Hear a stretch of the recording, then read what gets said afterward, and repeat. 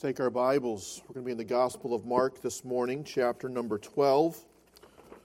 Mark chapter number 12. Our text will be verses 28 through 31. We'll read it in just a moment. 1836, General Sam Houston rallied his inferior, smaller, less equipped army against the superior, larger, and better equipped army of General Santa Anna by a rallying cry. If you remember what that rallying cry was. Remember the Alamo. Various companies have sayings or slogans they use to inspire and remind their customers of their product. Let me say the slogan, and you either say the company or finish the slogan for me. See how well they have done. Just do it. Yeah. There are some things money can't buy. For everything else, there is MasterCard. I'm glad not many knew that one, because that's an awful one. That's terrible. The ultimate driving machine. BMW. That's the only ones that answer that are the ones that own BMWs.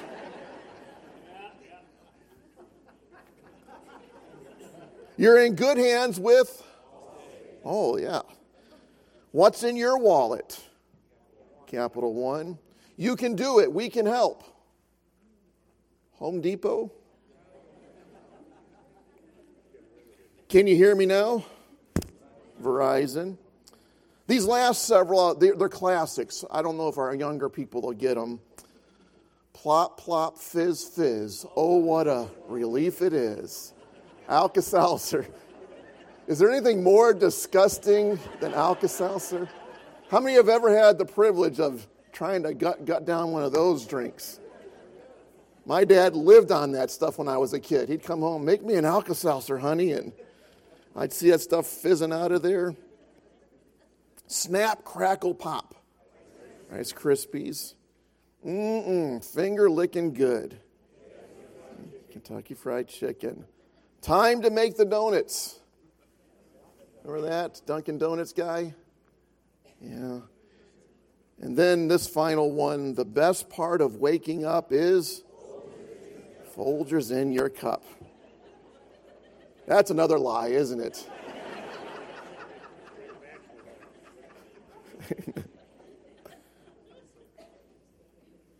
Over these last 3 years as I've been the pastor here, we've had some themes. My first one was based out of Psalm 46, verse 10, be still. And we just had a black sign with those white letters, be still. And then we had the theme family 1 year.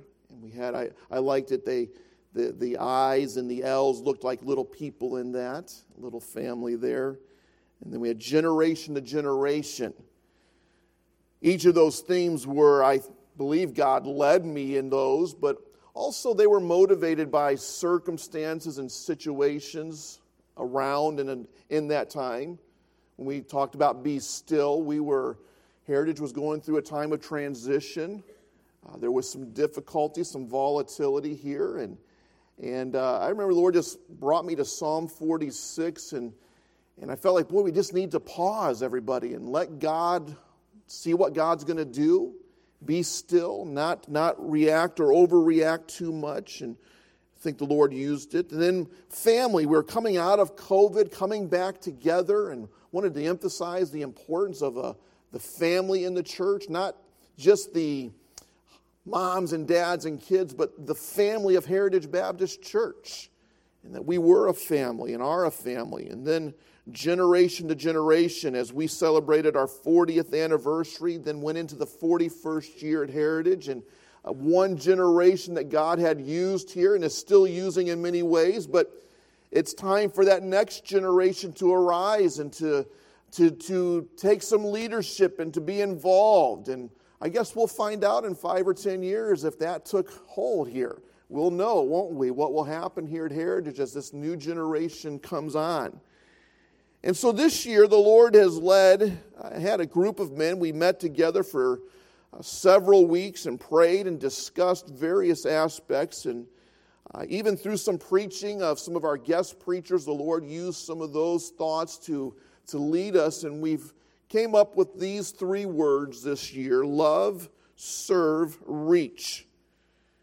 And it's my prayer that it will be received far more than just a slogan or even a rallying cry, but it will become something that will represent personal and individual growth amongst each of us in this year, in 2023, and in the years to come.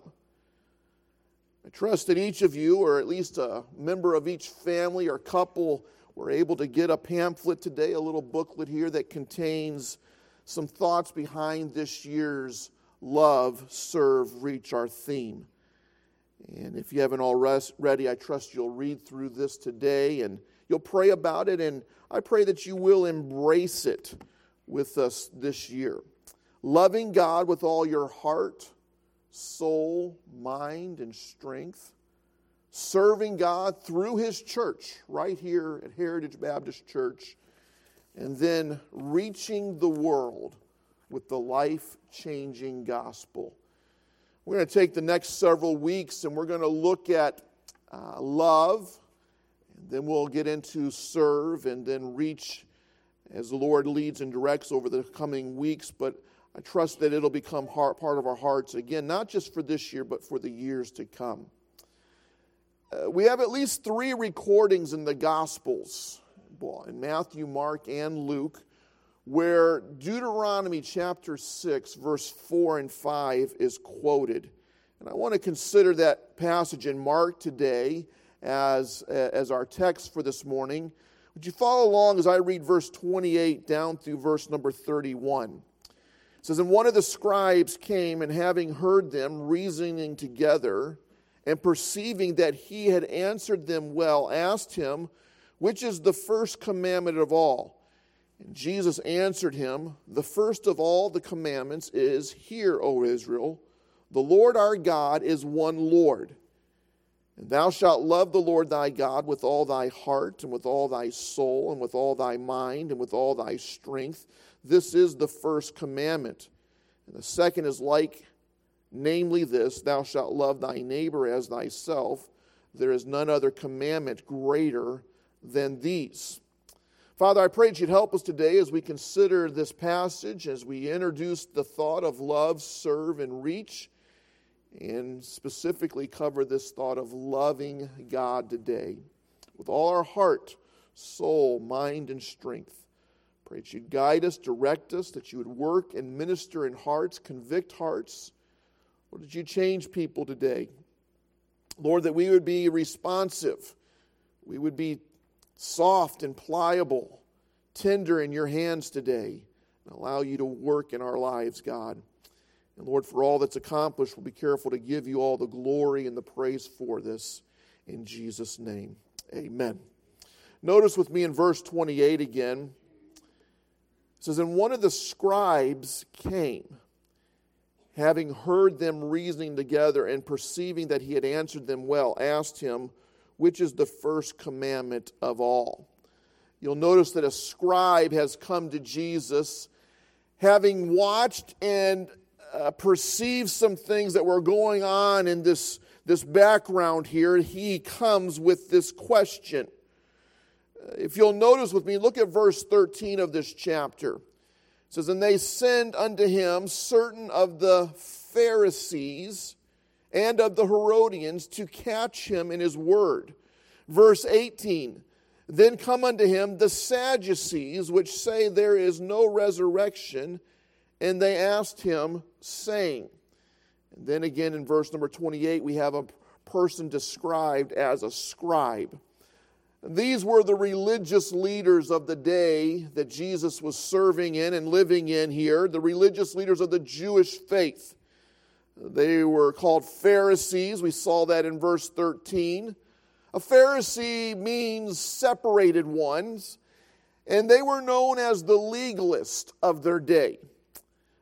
You may be familiar, probably the most familiar Pharisee is in John chapter 3, where we learn about a Pharisee named Nicodemus that came to Jesus by night. And so there were Pharisees. Also in verse 13, there's some folks called Herodians. These were Jewish people that were loyal to the government of Herod, who was there, the figurehead there in Israel from the Roman government. They were loyal to the government of Herod and desired for Israel to embrace the ways and customs of Rome.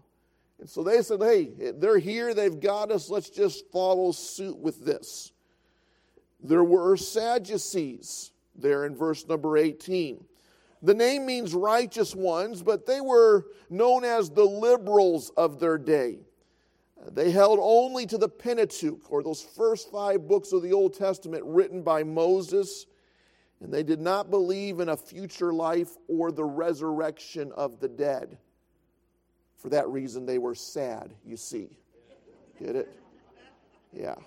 They did not believe in the resurrection. And then there's the scribes. Now, you may think of a scribe as just a secretary that wrote out Scripture, but this was a body of men who expounded upon, taught upon, and guarded the Scriptures. And these were the religious groups and leaders of the Jews in that day. These groups were distinct and oftentimes were at odds with one another. They didn't like each other oftentimes. Although there were times some of them blended, like scribes could be a Pharisee. In fact, Matthew's account of this passage described that person, the scribe, as a Pharisee as well.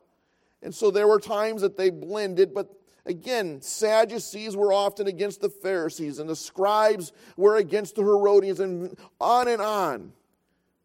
But Jesus found himself oftentimes at spiritual combat with all of these groups.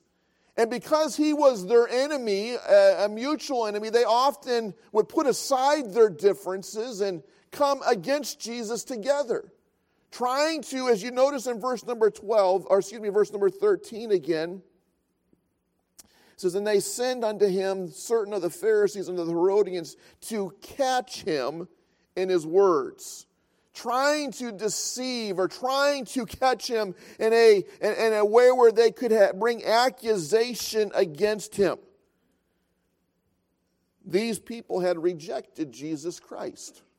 He came and he claimed to be the Son of God. He came and he claimed to be their Messiah, and they rejected that. They refused to believe this. And so here we have an account in chapter number 12 of Mark where you have various groups of these religious individuals coming after Jesus, asking questions, trying to trip him up, trying to deceive him. And here we have now this scribe in verse 28. One of the scribes came, having heard them reasoning together, and perceiving that he had answered them well. In other words, the things that Jesus was asked, he said, he did a good job answering that. And that leads him probably to a sincere question here in verse 28. He says, which is the first commandment of all? Now, when he asks that question, he's not asking which was the first commandment given, but he's asking which is the greatest, the most important, the most significant commandment. That question tells you much about these religious leaders and even much of our religion today. These religious leaders, they had broken down the Old Testament and the law. They had broken it down into 613 different commandments and prohibitions. 613 things they were to avoid not doing. And what they did is they weighted them. They wanted to see which ones were more important than others. Can you see the scale coming out? As they looked at, what if I did this and it outweighed that?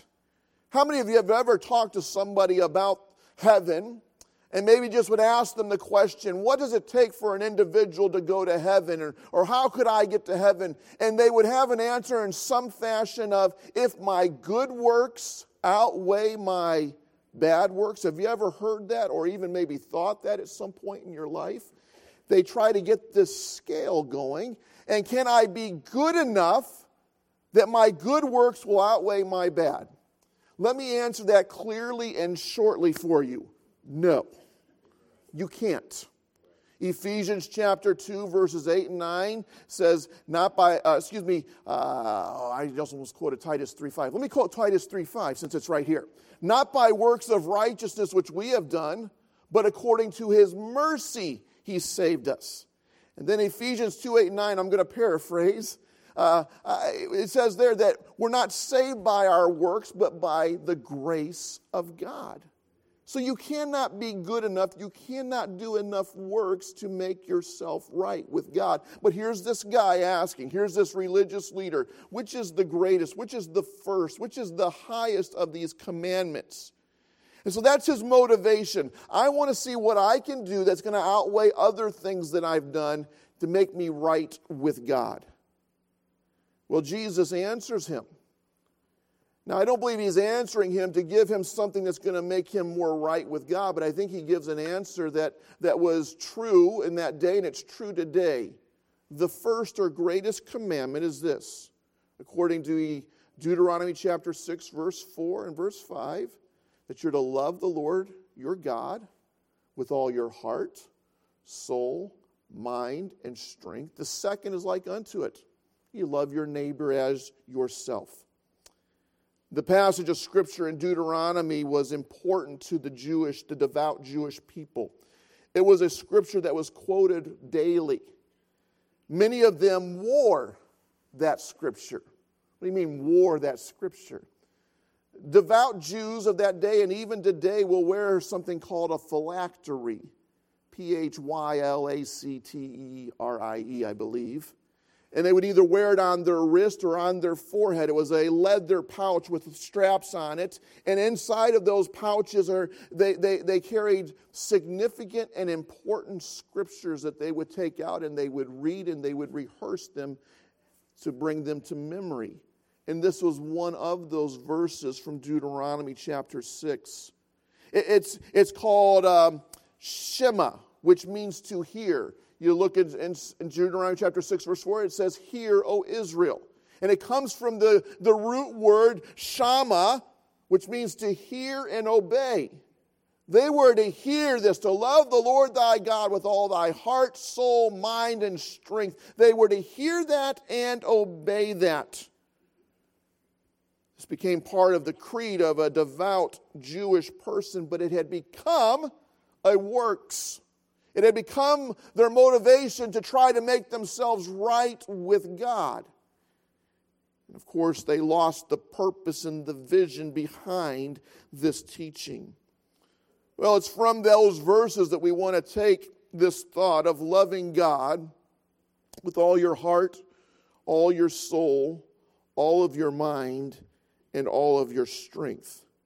Now, I believe the primary teaching of naming the heart, soul, mind, and strength, I believe it's teaching this, that we love God in a way that encompasses all of ourselves. It's all of us. But I think it's worth us noting the thoughts behind a heart, the soul, the mind, and the strength. And I want to give you 4 words with these 4 thoughts of loving God with all our heart, loving God with all our soul, loving God with all our mind, and loving God with all our strength. When we consider loving God with all our heart, would you please consider this word, deep or deepest? Deep or deepest. The word heart is often used to describe the inner man, the real you, the center of who we are. And by the way, God needs to be at the center of who we are. Amen? Our love for God is not one that we should just add on like we would a large fry with our quarter pounder. It's not just an addition to this, but it should be primary. It's not something that should just be once a week. And we'll see you next Sunday morning. And you put on your love for God this morning, but the rest of the week it's not evident or it's not prevalent in your life. When we speak of the heart, church, we're speaking of the deepest and most intimate part of a man. And that's where our love for God should be. When we love God the deepest, the most intimate, the most center part of our life, do you realize how that affects the rest of your life? In fact, if you could consider this with me this morning, that when I love God most, when I esteem God the greatest, when I make Him the center and the deepest part of my life, all other loves find their proper place. Everything else finds its proper order. I can remember as a youth pastor 20-some years ago coming up with messages where I would try to give teenagers and young people an order of priorities in their life. You know, things that I thought would be good, that it would be number 1, 2, 3, 4, 5, 6, and so forth. And work on that and try to, hey, you need to be faithful in church. You need to do daily devotions and you need to witness and try to find, and they were good things. But the more I've grown in my Christian life, I just found out this one thing. You put God number 1 and He'll bring order to the rest of your life. He will put things in the proper place. I don't have to worry about 2 through 10 because God will put them in the proper place. Loving God supremely, loving God the deepest, loving God the most brings all other loves in their proper place. But think of this as well. All other loves are exalted higher when you love God the most. For instance, if I were to say today that I love my wife the most, she's number 1 in my life, even above God, at that level, this is as high as I could love her. But if I will say this, that I love God the most, my love for Rachel increases. Even if she was number 2 in my life, it's higher and it's greater when I love God the most. Listen, loving God the deepest, loving Him with all your heart, makes all other loves better. So I encourage you today to love God the deepest. Make Him number 1. Not an addition, not an add-on, everything in your life. Loving God with all your heart, the deepest. Loving God with all your soul. Here's the word I want you to think of today is the word devotion. Devotion. Both in Deuteronomy and Mark, this word soul carries the idea of living, breathing, a living individual. It's pointing to the physical life that is present. They are a living soul. There is life there. The thought of loving God with our soul follows the thought of life, the physical life. What I believe is being highlighted is the idea of giving one's physical life to God or being devoted. That is required when you love God with all your soul. Devoted to, a devotion, a commitment. This year, many of you have started a new diet regime, a new exercise program, and if it's going to be successful, it's going to take commitment. It's going to take devotion. You're going to have to physically wake up in the morning and get on that bike. You're going to have to physically push the plate away. I wish I would have done that with that bag of popcorn last night at 10 o'clock. Pushed it away. It takes commitment. It takes devotion. Even when you want that, you say, no, I'm going to say no. That's devotion. I apologize.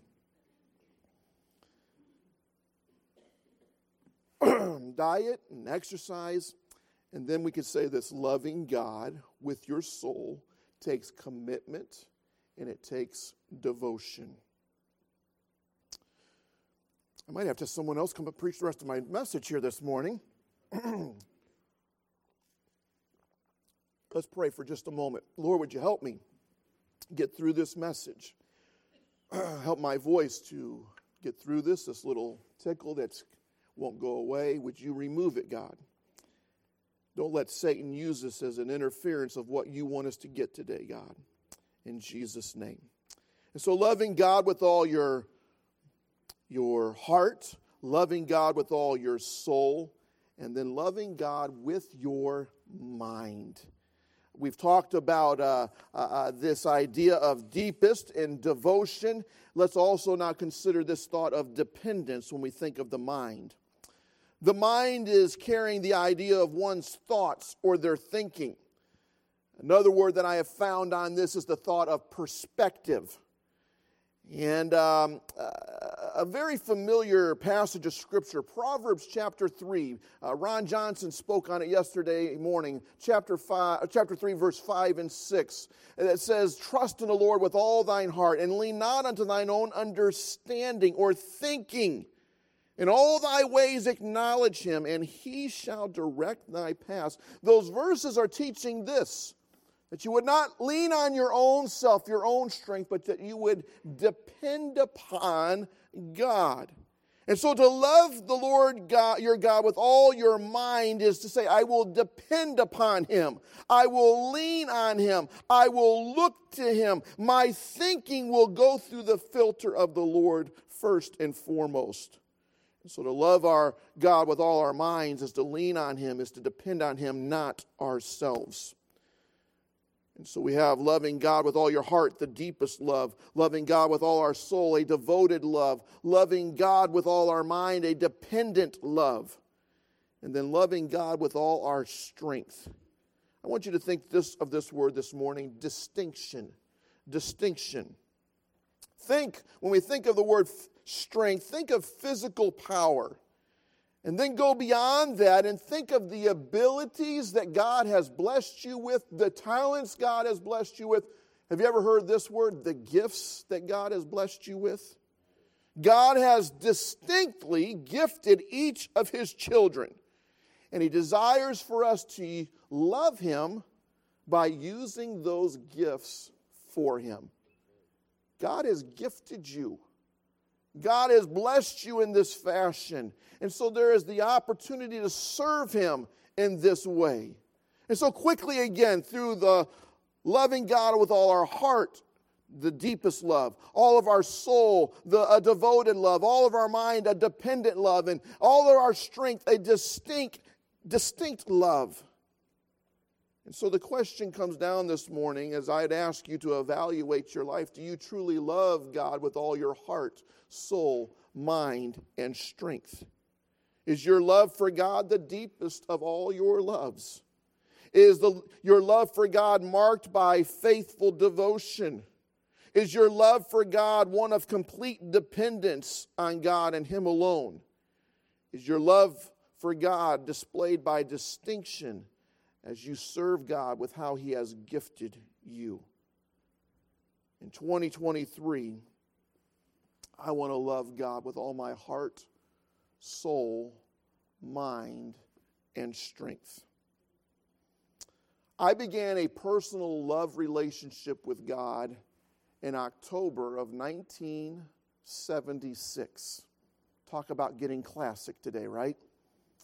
1976, as a little boy, I came to a point in time in my life where I recognized and I understood that I could not save myself, that I could not make myself right with God, and I had to trust God. I had to put my faith in God and believe what God's Word says. Let me rehearse that very quickly with you, what I learned and what I believed and what I understood and what I put my faith in. Is that number one, the Bible teaches is that we're all sinners. Every one of us. Romans chapter 3, verse 23, as it is written, there is none righteous, no, not one. There is not one good person in this world. We're all sinners. Verse 10 of that chapter says, as it is written, there is none righteous. And so we're all sinners. And according to chapter 6 of Romans, verse 23, every one of us have a penalty to pay because of our sin. We're sinners, and there is a penalty to pay for being a sinner. And that is death and separation from a holy and a righteous God. God is holy. He's without sin. I'm a sinner. And because of that, I'm separated from God. And if I die in my sin, I'll be separated from God forever. So number one, I'm a sinner. Number two, my sin separates me from God. And I am so grateful for Romans chapter 5, verse number 8. Because it teaches me this, that God paid the penalty for my sin. Romans 5:8, but God commendeth or proved his love toward us, and that while we were yet sinners, Christ died for us. There's a penalty that must be paid, and Jesus Christ paid that penalty for me.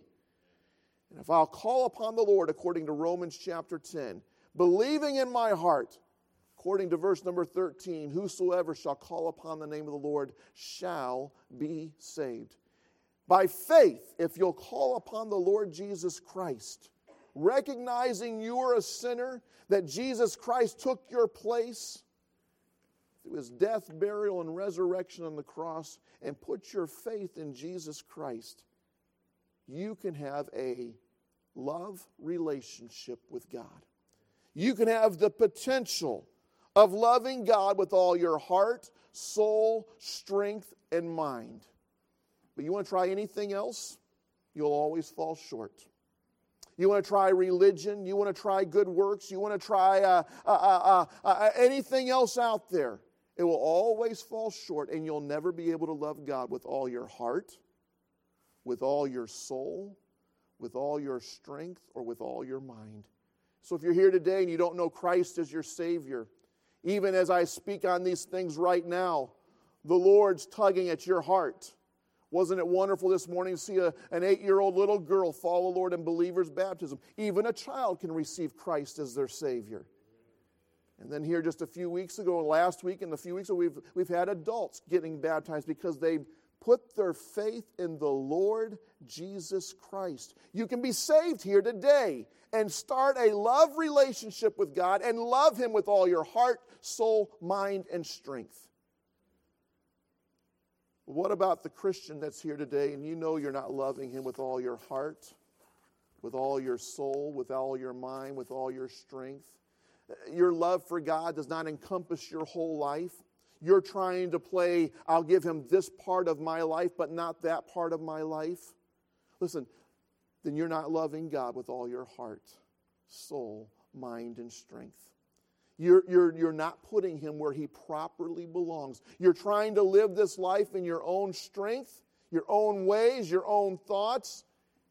And that's why that things just don't go the way that they should. That's why things don't match up the way that they should, because we're not putting our life in God's hands. And so this morning I want to ask the Christian, will you just surrender today and say, God, this year I want to love you with all my heart, all my soul, all my mind, all my strength. We gave ways and suggestions there in this little pamphlet on how you can do that, and being faithful in Bible devotions, being faithful in church attendance, and various ways that we can live that out. But it will never go there until you turn your heart to the Lord. And so this morning, will you love Him? If you're here today and you don't know Christ, will you begin that love relationship with God? And call on Him today. Would you bow your heads and close your eyes with me today?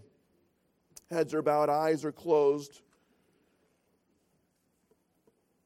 I want to give you an opportunity today to respond to how the Lord is working in your heart.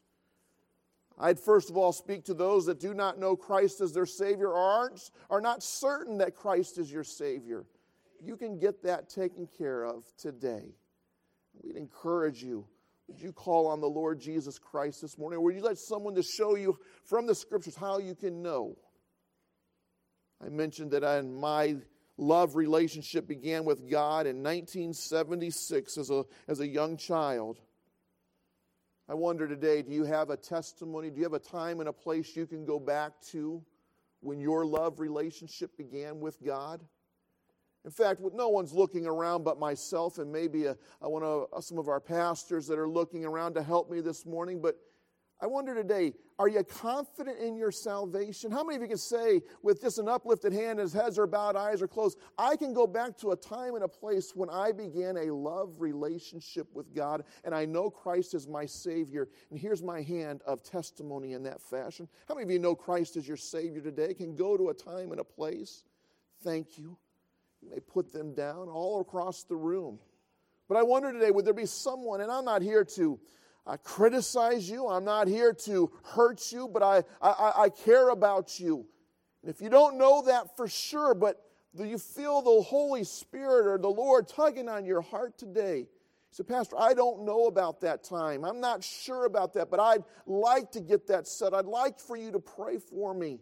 Anybody today raise your hand and say, I'm just not sure that I'm saved, but I'd like you to pray for me. Anybody at all, lift your hand and put it right back down. Just let me see it. Anybody at all? Okay. And then Christian, are you truly loving God? Is He first in your life?